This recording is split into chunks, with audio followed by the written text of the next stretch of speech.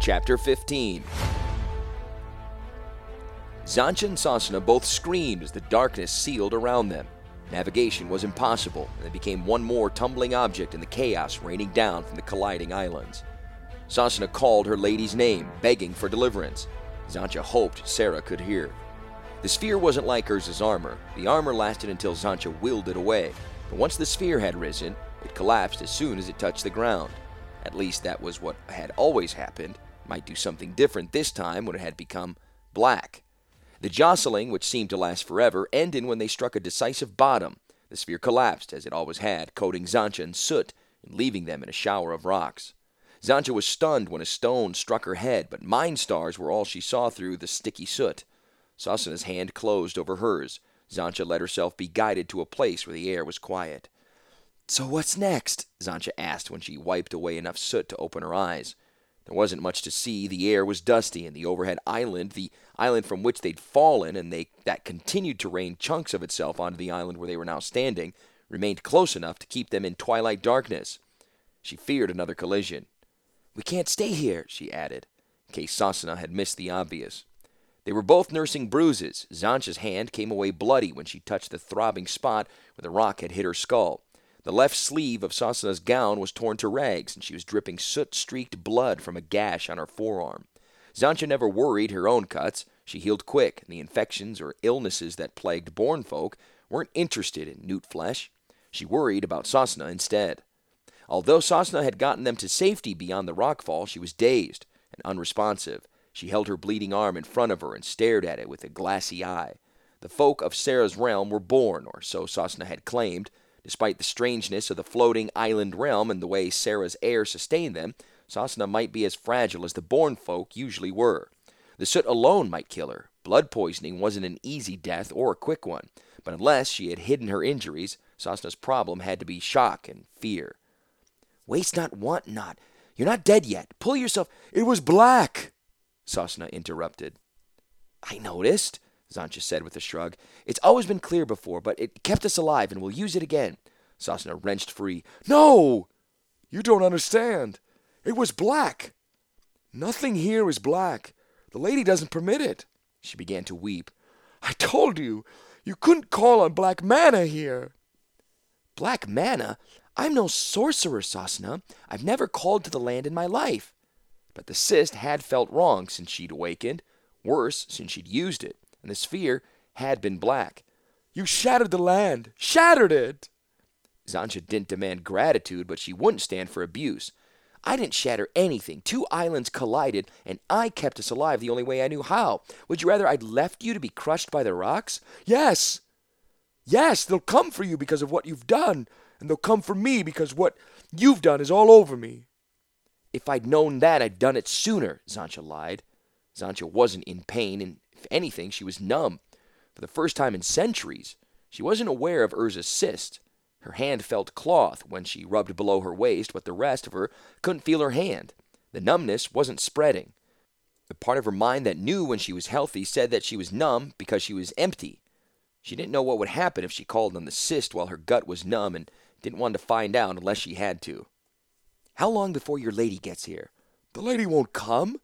She takes no part in death, even when she knows it must be done. The archangels will come."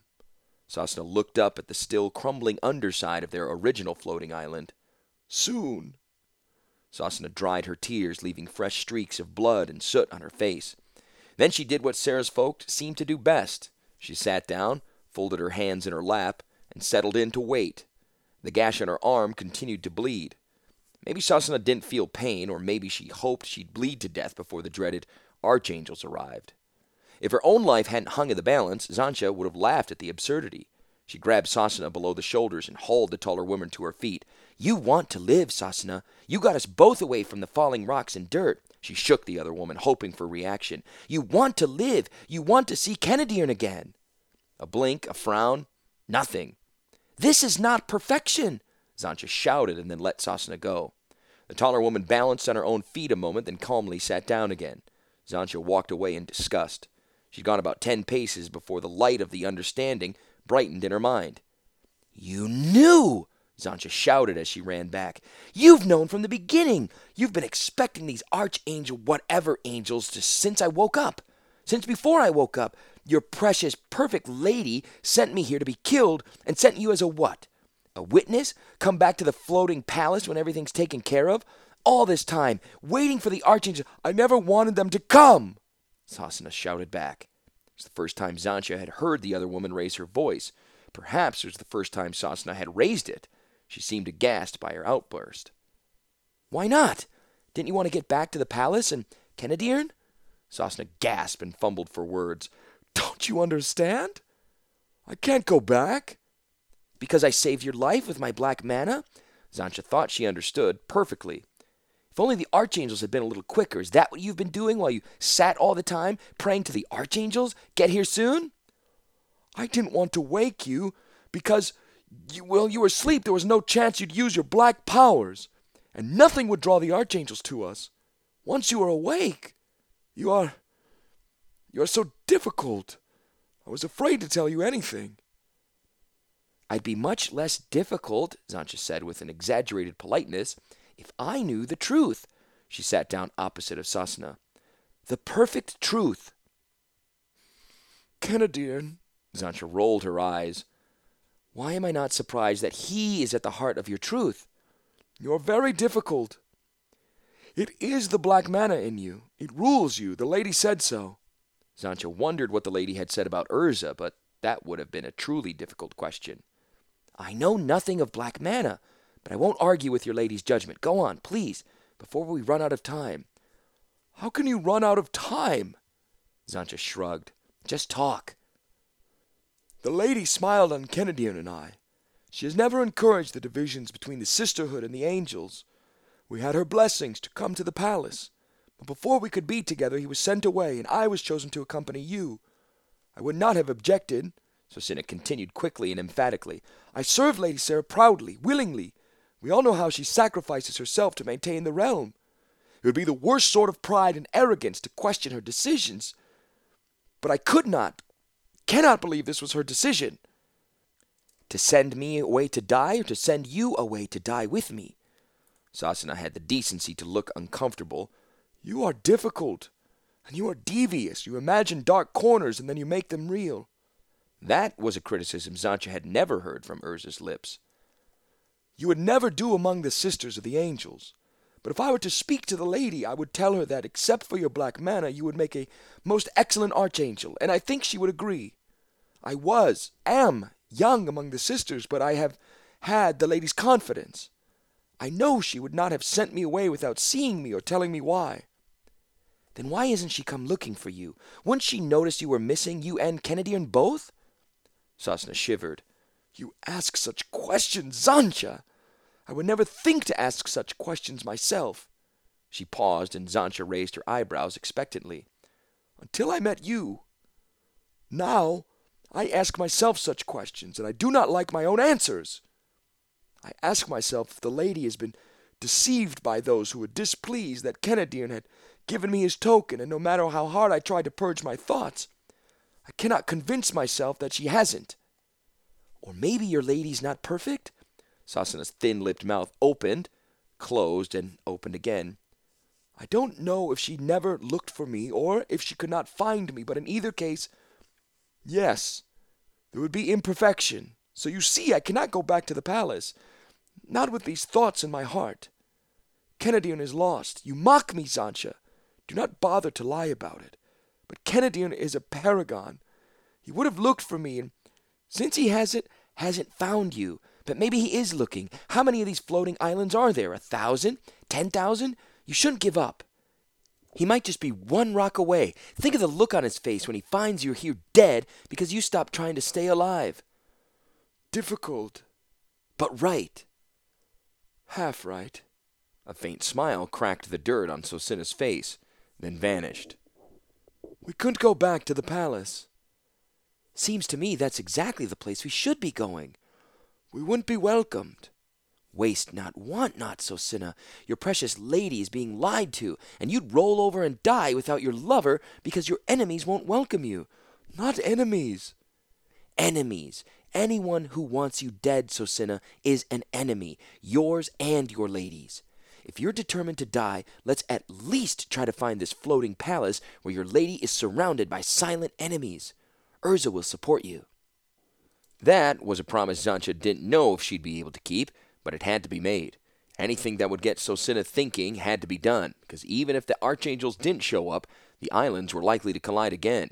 The upper island had taken the worst damage in the first collision and might again in the second, but anything on the surface of the lower island was going to get squashed like a bug. "Difficult," Sosina repeated. Zancha stood up and offered her hand. "But right! I don't know where the palace is. Only the angels know." "Didn't Kennedir never tell you how he flew in and out?" "We never talked about such things." Zancha almost asked what they did talk about, but Sosina might have answered, and she didn't truly want to know. "Come on, let's at least start walking. We've got to walk ourselves clear of what's overhead. Maybe when we get to an edge, we'll get lucky and see this wondrous palace." "We can't." "Can't what?" "We can't walk to the edge of an island. I don't think we can walk out from under the one overhead. I tried, Zancha, before you woke up. I tried to abandon you. I knew when you walked away that you'd have to come back."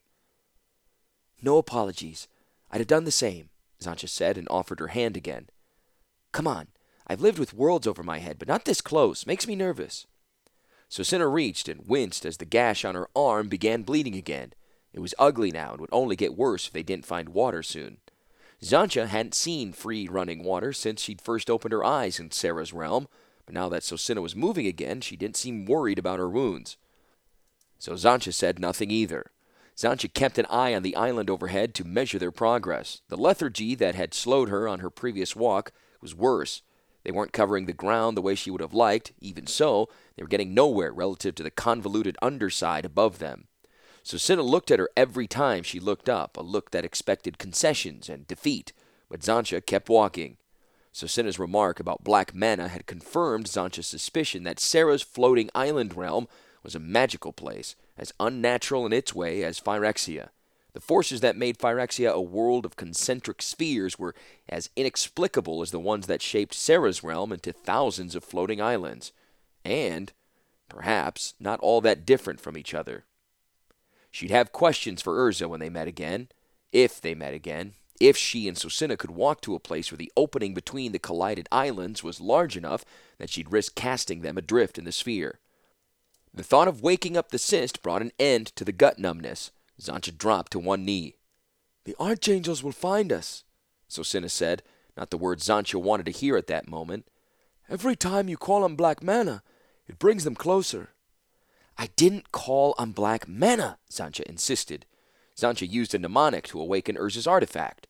She didn't know how the cyst made the sphere or armor. Urza knew mana-based sorcery. The necessary insights had come with his eyes. He said the Thran hadn't used mana, so he wouldn't either, but the Thran had made Urza's eyes. Sosina thought Zancha imagined dark corners. Zancha didn't need imagination so long as she had Urza. The pain had faded, and numbness returned. Zancha's legs were leadened when she stood. She could barely lift her feet when she tried to walk. There's got to be another way. "We wait until the Archangels find us. There is no other way." "Is your lady sensitive to black mana, or just the Archangels?" "Black mana has no place here. It hurts. We can all feel it, the lady most of all. She is aware of the whole realm as you are aware of your body. The Archangels patrol the island looking for black mana and other evil miasmas. They eliminate evil before it can affect the lady.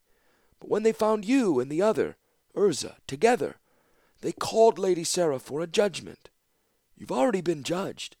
When the Archangels find us, they won't call Lady Sarah again. They won't risk her health. None of us would risk it. If the lady sickened, we would all die." Another unfortunate choice of words given the state of Zancha's gut, but she had an idea.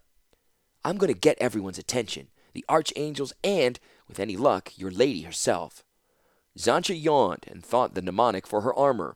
At first, there was nothing, and she thought she'd lost the cyst altogether. Then the pain began, and she felt something acid rising through her throat. Sosina screamed, but by then Zancha couldn't have stopped the process if she wanted to. The armor burned as it flowed over her skin. It spared her eyes. When Sancha looked down, what she saw was blacker than the darkest night, as black and featureless as the walls of an unlit cave. She brought her hands together, saw them touch, and felt absolutely nothing. "You've got the archangels, that's all," Sosina pointed through the narrow opening between the islands. "We're doomed." Sosina stood no more than 2 arms' length away, but with the black armor covering Sancha's ears, she sounded distant and underwater. Sancha looked in the indicated direction. A dazzling white diamond had appeared in the ribbon of golden light between the 2 islands. A moment's observation revealed that it was growing, moving toward them at a considerable speed. From the air, then, the floating islands had edges. It was only from the ground that the horizon never became an edge. As the diamond grew larger, it became apparent that it had 5 parts, 4 smaller lights, 1 each in the narrow and oblique points, and a much larger light in the center. "The Aegis," Sosina said. The Aegis was also diamond-shaped and too bright to look at directly. Sancha held her black armored hand in front of her eyes and squinted through the pinhole gaps between her fingers. She saw writhing plumes of yellow fire emerging from a hole that reminded her of a portal to the sun. Moving her hand slightly, she observed the smaller lights, the archangels themselves, radiant, elongated creatures with dazzling wings that didn't move and smooth, featureless faces. They resembled Sosina the way some complete Phyrexians resembled newts. Not an encouraging thought. Sancha didn't think Urza's armor, in its present condition, would be proof against the Aegis. She tried to say goodbye to Sosina and discovered the armor had taken away her voice. Wind preceded the archangels. It shook boulders loose from the overhead island and lifted the island itself out of the way. One loosened boulder struck the ground so near to Sancha's feet that she felt the ground shudder. The wind died when the archangels brought the Aegis to a hovering halt. As good warriors anywhere, the archangels tested their weapon before they put it to use. A beam of light as hot as a Phyrexian furnace and many times as bright seared the land directly below the Aegis. Then the beam began to move toward Sancha and Sosina. It made no difference whether Sancha's eyes were open or shut. She was blind, and it felt as if the back of her skull were on fire. Sancha had never believed in gods or souls, but facing the end of her life, Sancha found she believed in curses. She roundly cursed Lady Sarah's notion of perfection when she was struck down by a sideways wind. The wind was a word, and that word was, "Halt!" A woman's voice. This time there could be no mistaking it. Even though Sancha's blackened armor, the great lady of the realm, reined in her archangels. The heat ebbed at once, but Sancha remained blind. A more ordinary voice, a man's voice, shouted, "Sosina!" Sancha guessed that Kenadiern had found his beloved. She hoped Sosina was still alive. She hoped, too, that Urza might be a part of the rescue party, but no one called her name. Someone did lift her to her feet and into the air. At least Sancha thought that she'd been lifted. She presumed she was being carried by an angel or archangel. Blind and numb as she was, it was impossible to be certain, and she was in no way tempted to release Urza's armor, assuming she could release it. The journey lasted long enough for Sancha's vision to recover from its Aegis searing. She was moving through the air of Sarah's realms, tucked under the right arm of the right side archangel. Craning her neck as much as she dared, Sancha caught a glimpse of a silver face with angles for nose, chin, and not much of a slit for vision. A mask, she thought, because the hand she could see at her waist was flesh with stretched sinew and pulsing arteries apparent beneath normal-hued skin. Sancha could understand why the archangels might choose to cover their eyes. Even when it was shut down, the Aegis, one golden tether to which her archangel held in its other hand, was nothing Sancha wanted to look at. Easily 4 times as high as her archangel, it reminded Sancha of nothing so much as a piece of the sun that Sarah's realm did not otherwise possess. They left the Aegis behind, shining among the floating islands, once the great island that could only be the Lady Sarah's palace came into view. The palace was many times the size of any other island Sancha had seen, and if she'd been able to make a guess, she'd have said that it was the very center of the lady's creation, as all Phyrexia had formed in spheres around the ineffable. But Sancha had seen nothing like the palace in Phyrexia. Lady Sarah's home leaped and soared in fantastic curves. Sancha could think of no stone or brick that would glisten as the palace walls and ribs glistened in the Aegis's light. The underlying color was white or possibly a golden gray. It was difficult to be certain. A myriad of rainbows moved constantly along every arch and into every corner. There was sound in all timbers to accompany the kaleidoscope light, and not an echo of discord. The total experience, which could have been as overwhelming as the Aegis, was instead subtle and unspeakably beautiful. It was also pushing Xantcha and her archangel away. They were falling behind the others, including the fifth unmasked angel carrying Susanna. Xantcha would have preferred to keep her armor, black as it was, around her, but she didn't want to be left alone either. Perhaps releasing the armor would be the most foolish thing she'd ever done, and the last, but she recited the mnemonic that made it melt away. Black dust streamed away from her. It dirtied the archangel's pure white robes, but he regained his right-side place in the formation moments before they began a dizzying ascent to the rainbow lace ornament atop the palace's highest, most improbable arch. With nothing else to guide her eye, Xantcha had misjudged the scale of Sarah's palace. She'd seen snow-capped mountains that weren't as high as that single soaring arch, and mighty temples that were smaller than the deceptively delicate edifice on whose jeweled porch the archangel landed. Her knees buckled when her feet touched the ground. She was numb the same way the palace was many-colored, awash in shifting waves of sensation. She kept her balance by keeping a close watch on her feet and the floor. "Follow me." Xantcha looked up quickly, a mistake under the circumstances. The archangels had already vanished, and Kenadiern, assuming the unmasked angel was Kenadiern, had no hands to spare. Xantcha broke her fall with her arms and stayed where she was, crouched on the glass-smooth floor.